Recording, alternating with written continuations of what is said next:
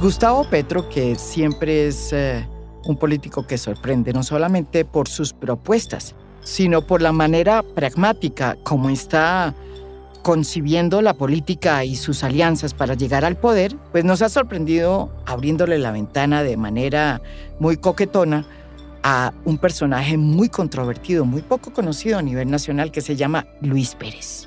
Aunque Gustavo Petro ha dicho que su acercamiento con Luis Pérez no va más allá de este coqueteo que inició así tan alegremente en las últimas semanas y que ha causado tanto escozor dentro del pacto histórico, pues de todas formas dejó sembrada la duda de por qué Gustavo Petro, que dice querer cambiar este país en la manera de hacer política, por qué le está coqueteando, por lo menos coqueteo sí hay, a un personaje que representa precisamente todo lo contrario a lo que plantearía eventualmente un proyecto como el de pacto histórico que lidera Gustavo Petro. Y ese personaje es Luis Pérez, que repito, no es muy conocido a nivel nacional, pero sí es un poder muy importante hoy en Antioquia. Luis Pérez comenzó en la política de la mano del Partido Liberal, de César Gaviria, hoy su gran amigo, del cual no se ha nunca apartado. Fue alcalde de Medellín por el Partido Liberal entre 2001 y 2004. Su gestión fue relativamente aceptable en términos de cifras. Sin embargo, durante su alcaldía se produjo la Operación Orión y fue Pérez el que acudió al gobierno Uribe en ese momento, en el 2002, para que se hiciera una retoma de varios barrios de Medellín con presencia de grupos guerrilleros. La fuerza pública entonces entró con el apoyo de paramilitares a esa comuna 13 en una operación que terminó muy cuestionada después por la historia y por todas las ONGs de derechos humanos, porque hubo más de 100 personas desaparecidas y 75 muertos. Sin embargo, hasta el día de hoy, el señor Luis Pérez insiste en que esa fue una operación pacificadora. Si no se hace esa operación, ¿cómo estaría esa comuna? Explicó hace poco en una entrevista que hizo en una cadena de radio. Yo estaba alcalde de Medellín cuando ocurrió lo que yo llamo la pacificación de la Comuna 13. Yo les quiero preguntar a ustedes, si no se hubiera hecho la pacificación de la Comuna 13, ¿cómo estaría hoy la Comuna 13? Hoy la Comuna 13 es un centro de cultura, es un punto mundial de turismo. Un presidente de Estados Unidos y demócrata como Bill Clinton ha venido 3 veces a caminar la comuna, a veces ha caminado casi solo. O sea que hoy la Comuna 13 está lleno de cultura, de economía, de empleo. Es de lo más próspero que tiene Colombia hoy ante el mundo. ¿Pero usted no es responsable por haber participado en la Operación Orión, por haberla autorizado? Pues es que la Operación Orión se hizo cuando en ese espacio, allá en la Comuna 13, no podía subir ni el alcalde. Luis Pérez no solamente ha sido gavirista del Partido Liberal, sino que también ha sido uribista y de Cambio Radical. Ha sido de todo, como pueden ver. En el 2007, cuando intentó volver a aspirar a la alcaldía de Medellín, pues lo hizo con el apoyo de Uribe y de políticos vinculados a ese movimiento, a ese mundo político. Después, cuando se presentó a la gobernación del 2015, que además terminó llegando en una elección muy impresionante a ser el nuevo gobernador, pues contó con el apoyo de Cambio Radical de Germán Vargas Lleras, que en ese momento fue el que lo llevó en hombros a la gobernación de Antioquia. Y hoy, como ustedes bien saben, él sigue manteniendo esas relaciones muy estrechas con el Partido Liberal de César Gaviria, pero sobre todo es el aliado cercano del alcalde de Medellín, Daniel Quintero. Y bueno, ustedes se preguntarán, ¿quién es realmente Luis Pérez? Pues para saber quién es realmente Luis Pérez, este político importante que maneja tanto poder en Antioquia hoy, después de tantos años de haber estado no solamente en la gobernación, sino también en la alcaldía, pues hemos invitado a una persona que se ha dedicado a investigarlo y a auscultarlo. Es el diputado por la Asamblea de Antioquia por el Partido del Polo, Luis Peláez. Según Luis Peláez, este diputado que entró por el Partido del Polo y que hoy está en la asamblea por Dignidad, el partido Dignidad, Luis Pérez llegó a la gobernación de la misma manera que llegó a la alcaldía de Medellín, haciendo coaliciones con los movimientos y partidos tradicionales y también con la ilegalidad. Eso dice y afirma Luis Peláez. Bueno, básicamente, cuando Luis Pérez llega a la gobernación, lo hace a través de un sinnúmero de alianzas con los partidos tradicionales y unas fuerzas no tan santas en el departamento de Antioquia, las mismas que lo acompañaron en la alcaldía de Medellín en el territorio. O sea, son fuerzas ilegales, son fuerzas bastantes. O sea, hay múltiples fuerzas dentro de lo ilegal en Luis Pérez, no solo la oficina de migrados, sino otras fuerzas.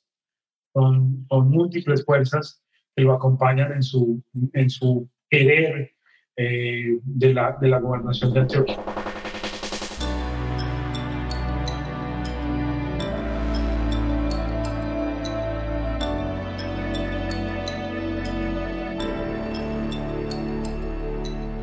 El diputado Luis Peláez hizo una investigación sobre la época en que Luis Pérez fue gobernador de Antioquia y descubrió una cantidad de anomalías en la manipulación de las tierras, en lo que él llama volteo de tierras, que se habrían registrado durante su administración.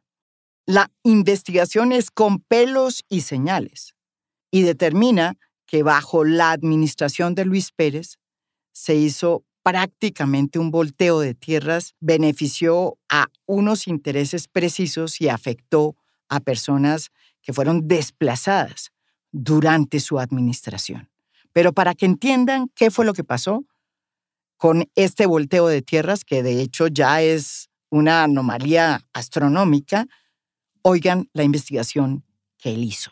Lo que nosotros, cuando empezamos a investigar todas las situaciones de Luis Pérez, empezó a hacer una repartida de puestos, algo que uno llamaría muy, muy común a veces dentro de la política tradicional. Pero lo que nos empezó a generar más especulación fue un tema, por ejemplo, de tierras. Él modificó todo el asunto de la tenencia de la tierra en el departamento de Antioquia a través de una empresa que se llamó Valor Más. Valor Más empezó a generar estudios y movenciones de tierras, cambio de fichas catastrales, cambio de movimientos de tierras. El departamento de Antioquia son 125 municipios y dentro de ellos hay unos territorios que pertenecieron a grupos paramilitares, que pertenecieron a otras personas y particularmente una de ellas. Cuando empezamos a investigar este terreno, fue un narcotraficante. Ese narcotraficante, ahí hoy funciona la Escuela contra la Drogadicción y de alguna forma esa tierra la legalizó Luis Pérez. La legalizó Luis Pérez y la partió, digamos, en dos, y hoy la otra parte no aparece en la ficha catastral. No aparece en la ficha catastral. Hay más o menos unas 70 fichas catastrales que no aparecen en el departamento de Antioquia, de territorios baldíos, de territorios que supuestamente no eran de nadie o eran de personas desplazadas en algunos territorios, exactamente donde se están construyendo las vías más importantes. Dentro de esa investigación descubrimos algo frente a lo de Luis Pérez, y es que Luis Pérez tiene una manía y una forma de operar. Y esa forma de operar es que a él le encanta la tierra gratis para poderla engordar. Normalmente los proyectos del departamento de Antioquia son proyectos que él llamó proyectos detonantes o proyectos estratégicos. Entonces generaba un desarrollo en esos territorios y esos territorios le sobraban unas franjas de terreno. Esas franjas de terreno los cogían unos testaferros que después le pasaban la tierra a él o a personas al lado de él o personas que estuvieran. Hicieron lo que se denomina mucho trasteo de tierras. Lo hicieron en Santa Fe, Antioquia, lo hicieron en Cañas Gordas, lo hicieron en el Urabá, lo hicieron en toda la parte del nordeste antioqueño y el Magdalena Medio, donde están todas las vías más importantes del departamento de Antioquia. El caso más sonado es el caso del Central Park, donde a los lados desaparecieron unas franjas de terreno. Esto queda en el municipio de Bello, al frente de la cárcel de Bellavista, donde empezaron a construir un terreno. El terreno tiene más o menos 1.000.000 de metros cuadrados y mágicamente después aparecen unas constructoras dueñas de parte del terreno, diciendo que son dueños del terreno, y las fichas inmobiliarias y catastrales aparecen como dueños de ellos, sabiendo que es un terreno público. Entonces esos terrenos públicos pasan a manos de los privados a través de los movimientos que se hicieron en catastro.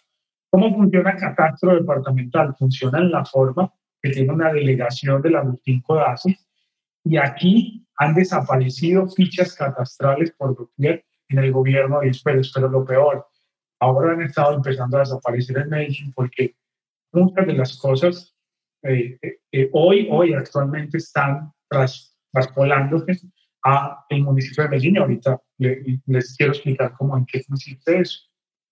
Esa investigación es básicamente que se diseña un mecanismo. Ese mecanismo consiste en hacer un ducto entre el dinero del Estado y unas empresas ficticias que crean en el año 2019, en el año 2018, para llevarte la plata.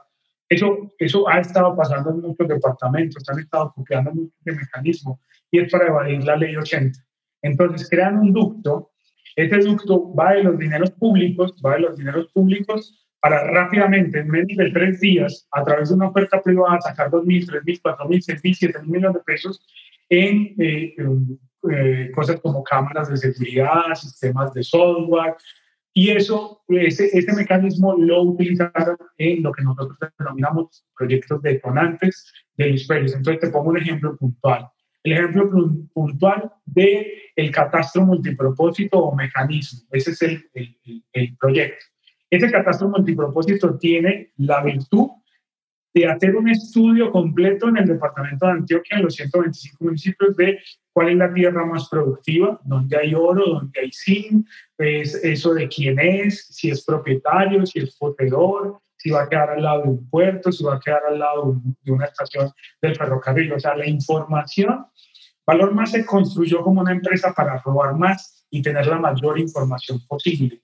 Básicamente el mecanismo de volteo de tierras lo cimienta o lo pone en la estructura del catastro multipropósito, y a través de ese mecanismo de catastro multipropósito obtiene información para hacerse a las mejores tierras del departamento de Antioquia, a la que va a estar al lado de la segunda pista, a la que va a estar al lado de los puertos, a la que va a estar al lado de las autopistas 4 y 5G, a las que va a estar al lado de una mina de oro, una mina de zinc.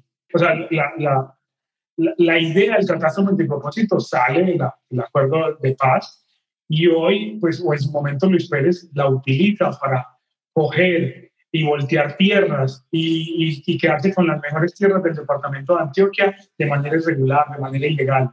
Eso hace Luis Pérez, o hizo Luis Pérez a través de la empresa Valor Más, y hoy esas tierras están en manos de él. ¿Y usted tiene prueba de que están en manos de él? De él y de sus testaferros.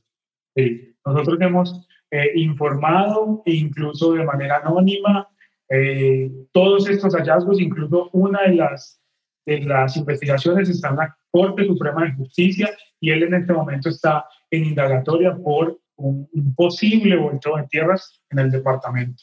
Pues es un caso reciente de la Corte Suprema de Justicia. Hace más o menos 4 meses él estuvo en la indagatoria, exactamente, y hoy está vinculado en ese proceso.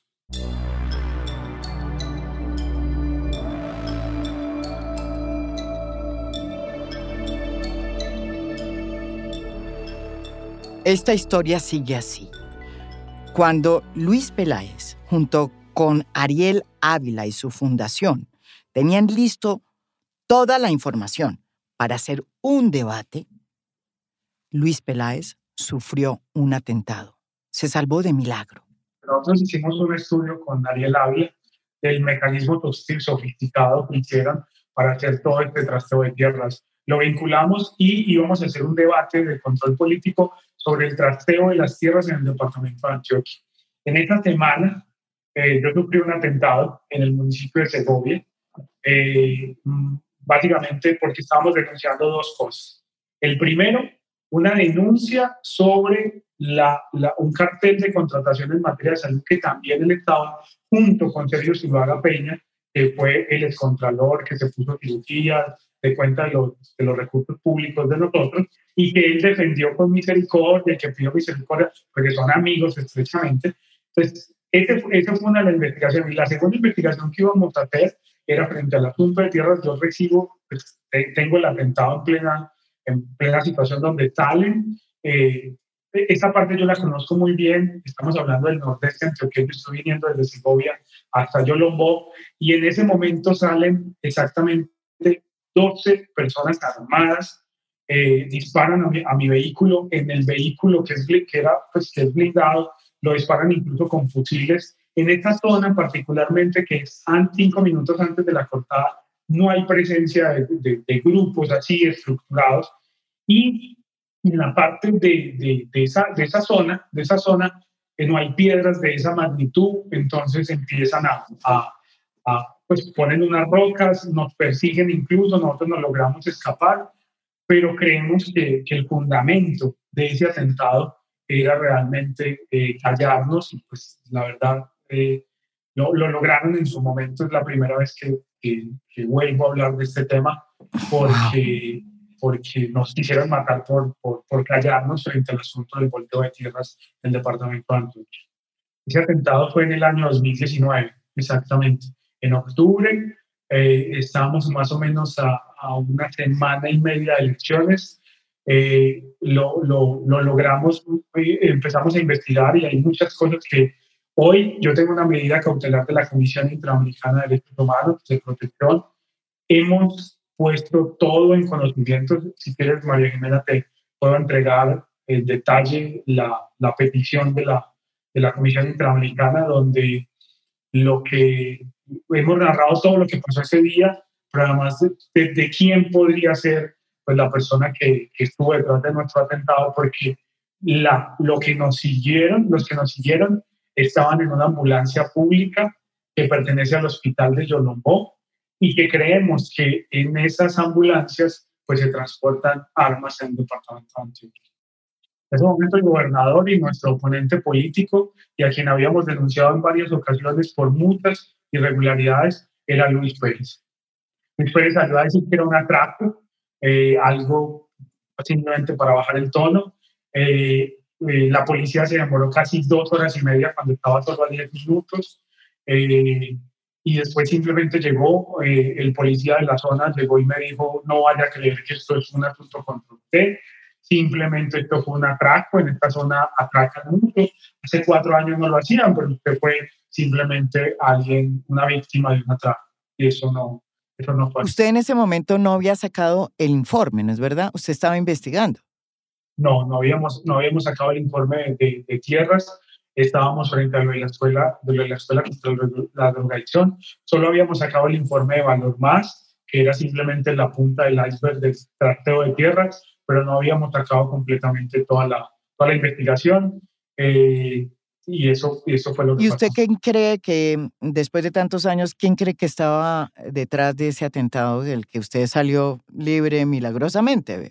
Bueno, pues en la vida uno puede hacer hipótesis, pero las hipótesis cada vez son más probables. Yo considero que fue Luis Pérez y que fue Sergio Zuluaga Peña, el contralor de Antioquia, los dos, debido a las denuncias que hicimos sobre el cartel de la corrupción en el departamento de Antioquia, de las irregularidades, y que yo podría ser una persona que le podía poner muchas trabas o complicaciones en el tema de su aspiración a la presidencia.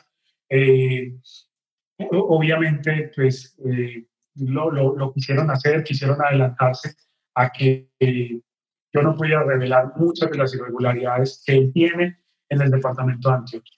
La vida no ha sido, después de ese escenario, fácil. Yo soy abogado, especialista, soy candidato a doctor, me encantan las investigaciones, y más en temas de corrupción.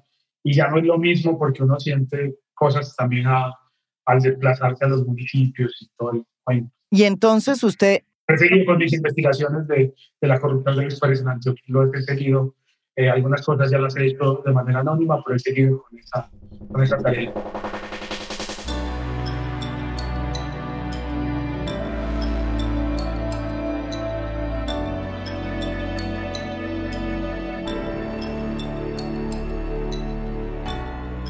Pero además, como sucede con otros clanes políticos en la mayoría de los lugares donde operan los clanes políticos, en el caso de Luis Pérez ha logrado de alguna manera que los organismos de control no lo vean, no vean lo que ocurrió durante su administración y haya podido pasar de largo en temas no solamente como el volteo de tierras, sino en temas como Hidroituango. Luis Pérez no solo estuvo antes de la contingencia, sino en el momento de la contingencia del proyecto. Tomó las decisiones más complicadas, con la continuidad del plan de aceleración. Todos han dicho que la catástrofe de Hidroituango fue la firma del plan de aceleración, y esa firma Luis Pérez la continuó, o sea, la hizo. Incluso hay o sea, Luis Pérez estuvo ahí. Yo me acuerdo antes de que ocurriera la contingencia, tanto Federico Gutiérrez como él vivían felices porque en el año 2018 iban a inaugurar el Hidroituango. Al momento de la contingencia, cada uno cogió como un bando. En el caso de Federico Gutiérrez, pues empezó a defender el proyecto, a decir que había que continuar, y eso está bien por la generación de energía. Pero los dos atropellaron a las comunidades. Dijeron que no tenían derechos, no mandaron muchas indemnizaciones, salían a los medios a decir que estaba todo solucionado, pero las comunidades estaban muy afectadas, río abajo y río incluso arriba. Pero lo más preocupante es que Luis Pérez empezó entonces a tener un discurso que para mí es una continuación del alcalde Quintero en este momento, y es defender a la aseguradora. Llegar y darle todos los argumentos a la aseguradora para no pagar. Construyó 2 libros. Esos libros ni siquiera los hizo él. Le dijo a todo su equipo que los escribiera. Eso es la suma de varios, donde dice que existieron errores constructivos. Y es básicamente porque le quería hacer un favor a la aseguradora para que no pagara. La aseguradora es MAPRE y las reaseguradoras también. O sea, en esto de Hidroituango hay un sinnúmero de intereses y son muy, muy evidentes. Los lados que están al lado de los contratistas, el lado que está al lado de las aseguradoras, pero hay uno que es el más complicado y es el lado de los usuarios de servicios públicos. En mi caso, por ejemplo, el tercer lado es el que siempre voy a respaldar, porque o sea, cada vez más los servicios públicos están aumentando, y eso es por la nueva operación de Hidroituango, porque debe generar el 17% de energía. En cambio, estos intereses politiqueros entran para poderse ganar las elecciones, ya sean presidentes. ¿Y por qué entonces no existe el nombre del señor Luis Pérez en la investigación que hace la Contraloría ni en las condenas fiscales que está haciendo? El nombre de Luis Pérez no aparece por una exclusión irregular de la Contraloría General de la República, porque son amigos el Contralor General de la República y Luis Pérez, que además conjuntamente tienen una amistad también con César Gaviria. Entre ese trípode, por decir así, han hecho pues que no esté Luis Pérez en esa investigación cuando debería estar. O sea, quien estuvo presente en la contingencia en el desastre y que continuó con el plan de aceleración y que eso generó el taponamiento del túnel, pues debería estar, es evidente que debería estar. El seguro ha empezado a pagar, solo lleva $350 millones de casi 2.500 millones de dólares que debe pagar. Y esa es la puja, porque detrás de los seguros también hay reaseguradores.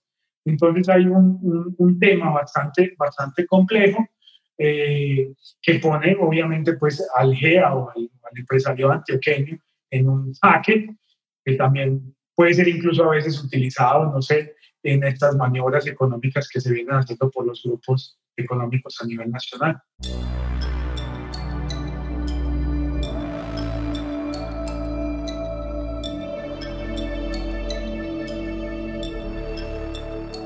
Las investigaciones hechas por la Fundación de León Valencia y Ariel Ávila, por el propio diputado Luis Pérez, indican que hay una relación estrecha entre Luis Pérez y el actual alcalde de Medellín, Daniel Quintero.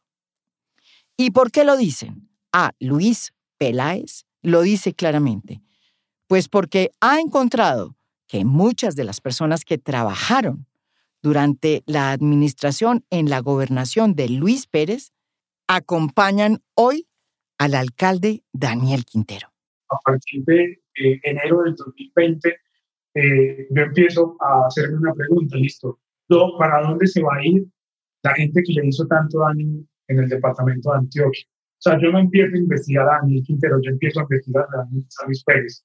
Y observo que la mayoría de la gente que trabajaba con Luis Pérez y que hizo todos los desastres en el departamento de Antioquia, estamos hablando de desastres del desfalco de Antioquia, estamos hablando de desastres de el volteo de tierras, estamos hablando de desastres como el Central Park, hurtos incluso de subsidios, o sea, robo del PAE, todos estos que llamaron, incluso plata que se robaron de Isagen en las vías, todo eso, todas esas personas empiezan a trasladarse, que son personas de muchísima confianza, al gobierno de Luis Pérez. Entonces, Amabel López, que hizo lo que hizo en Teleantioquia, dejarla en déficit, pasa entonces a Telemedellín y posteriormente a Empresas Públicas de Medellín.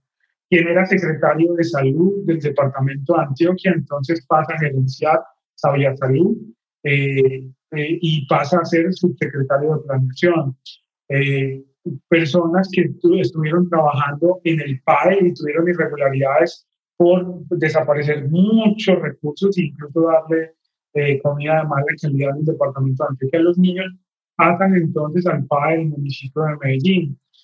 Lo mismo con Viva. Viva es la empresa en el departamento de Antioquia que se encargó de formular el Central Park. En el Central Park, las ciclorrutas y unas canchas sintéticas.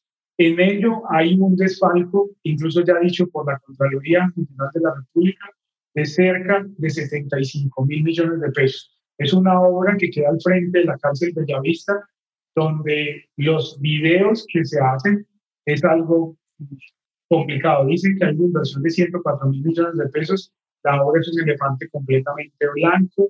Eso era hecho un autódromo, él quería hacer un autódromo. Entonces, con Viva se robaron esa plata. Esa es la realidad. Eso sí es algo comprobado, directo, con pruebas suficientes. Una investigación de más de 2 años entregada a la Fiscalía, a la Contraloría, a la Procuraduría. Y ese robo, porque es directamente un robo, la persona que estaba encargada de eso en Viva la mandan al ISBIMES, la mandan entonces al EDU, donde hoy es más o menos la misma empresa o la misma situación. Entonces, este mecanismo en Antioquia, eso es lo más complicado. Lo que yo quiero alertar, lo que pasó en Antioquia fue un desastre y por el cual a mí casi me matan, está pasando en Medellín. Está pasando en Medellín porque es el mismo mecanismo. Y es el mismo mecanismo de convertir empresas industriales y comerciales del Estado para llevarse rápidamente la plata de la alcaldía y terminar en una corrupción. La relación entre Luis Pérez y Daniel Quintero es una relación estrecha, es una relación de amistad y es una relación de cooperación económica en sus respectivas campañas. Tanto la campaña de Luis Pérez a la presidencia como la de Daniel Quintero, que espera incluso llegar a ser presidente y por eso también hace alianzas a nivel nacional con César Gaviria y hace alianzas con Luis Pérez.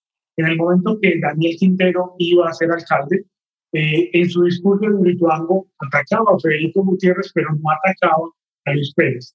Eso era algo muy simpático, porque pues los dos tenían que ver frente al tema.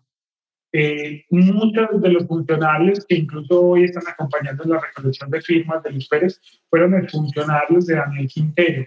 Además, todo el mecanismo con que Luis Pérez se apoderó de nuestros recursos públicos es el mismo mecanismo utilizado en la alcaldía de Daniel Quintero. Y le pongo un ejemplo, el caso del Jardín Botánico. Construyeron entonces una empresa, esas empresas ficticias del municipio de Andes, y lograron apoderarse más de 40 mil millones de pesos, donde no saben en qué hicieron la plata, despidieron gente, no hicieron las cosas, no hicieron el contrato.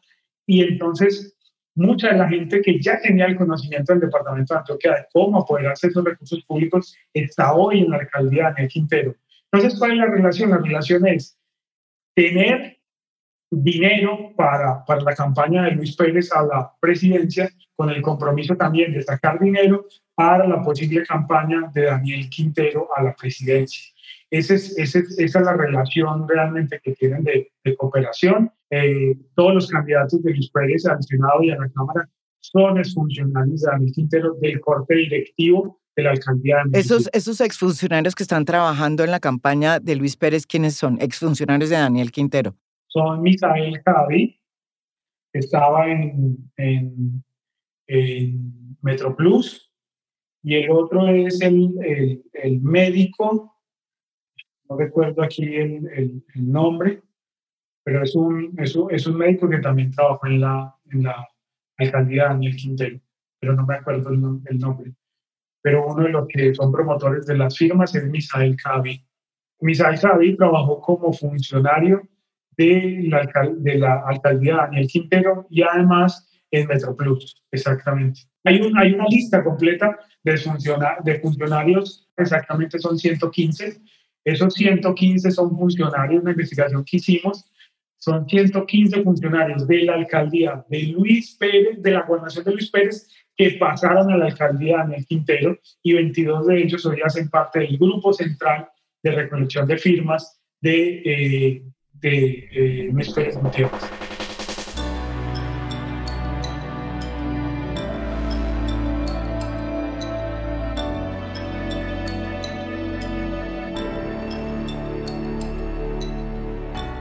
Gustavo Petro, en ese coqueteo que mantiene con Luis Pérez, ha defendido la gestión que ha hecho y que hizo, por ejemplo, bajo la alcaldía el propio Luis Pérez.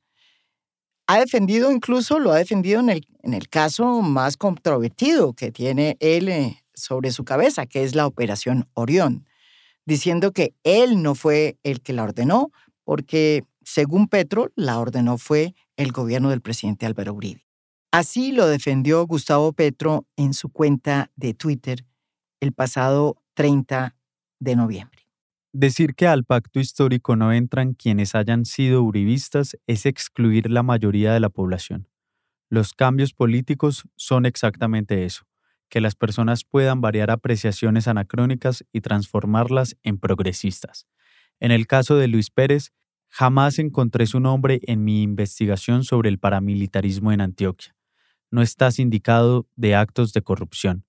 Quien ordenó la Operación Orión fue Uribe, con quien los que nos critican por acercarnos con Pérez hacen alianza en Antioquia. En fin, lo que es cierto es que él ha intentado las veces que ha coqueteado con Luis Pérez en decir que es un acto casi de gran madurez política sentarse con Luis Pérez, porque uno se sienta, dice Petro, o lo ha insinuado, con las personas que no son iguales, y que ese es el comienzo del nuevo país, y que es por ahí que se va a él a meter a ser el presidente de una nueva Colombia.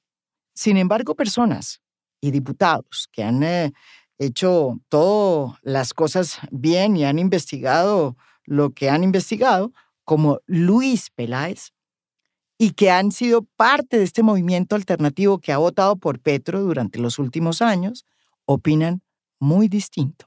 Bueno, lo primero, yo pertenezco al sector alternativo. Yo fui electo por una coalición y siempre perteneció al gobierno alternativo, incluso en segunda vuelta apoyar a Gustavo Petro. Y uno se siente primero pues traicionado, porque esos no son los fundamentos del departamento de Antioquia de lo alternativo. Hoy Luis Pérez representa, es la mayor representación de la corrupción en Colombia. Luis Pérez, este nombre, esa persona, es la persona no solo de corrupción, sino la persona que ha hecho más cosas complicadas para llegar al poder, para sostenerse en el poder. Entonces, esta relación, lo primero que me parece es conveniente, es una relación de números, más que de objetivos, más que de propuestas, porque se está aliando con la persona que hizo la orden, dio la orden, la operación Orión. Vamos por eso. Se está aliando con la persona que hizo todo lo imposible para que en Hidroituango las comunidades no fueran atendidas. Cuando yo era diputado le pedí muchas veces al gobernador Luis Pérez en su momento que atendiera a las comunidades de Hidroituango, y lo que hizo fue desalojarlos, echarles el ESMAD, los trató de que eran aliados de las FARC, todo en función de ello. Nunca aceptó el asunto alternativo, pero cuando yo vi que él iba a hacer alianza con el pacto histórico, lo primero es la disolución completa de Petro y del pacto histórico, de hacer una canallada de esas al departamento de Antioquia. Para mí es imposible que una alternativa llegue al poder con Luis Pérez. Eso no está bien, o sea, es olvidarse de muchas cosas y que no son solo corrupción. O sea, si fuera incluso solo corrupción, pues no sé, podríamos mirar otras cosas, pero o sea, es un tipo malo, es alguien complejo, es alguien que tiene alianzas de todos los sectores, del sector de Envigado, de un poco de partes. Entonces, y Petro ha sido un amenazado por los paramilitares, no hay coherencia, uno no puede llegar al poder por todos los medios, pero incluso el medio que está escogiendo es el medio que tanto ha criticado. Sí. Entonces, Luis Pérez es la máxima crítica de Petro.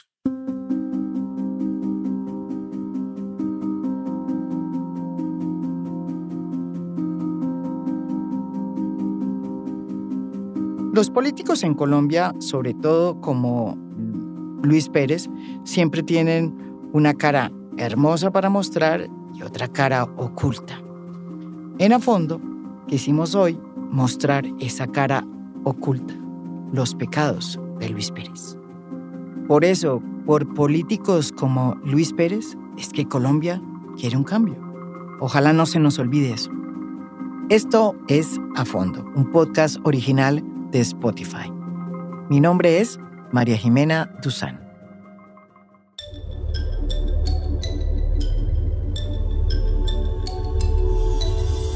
A Fondo es un podcast original de Spotify. Producción general, Lucy Moreno. Editor de contenido, Adrián Ateortúa.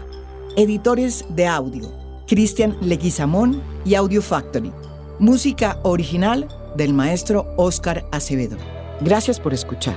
Soy María Jimena Duzán.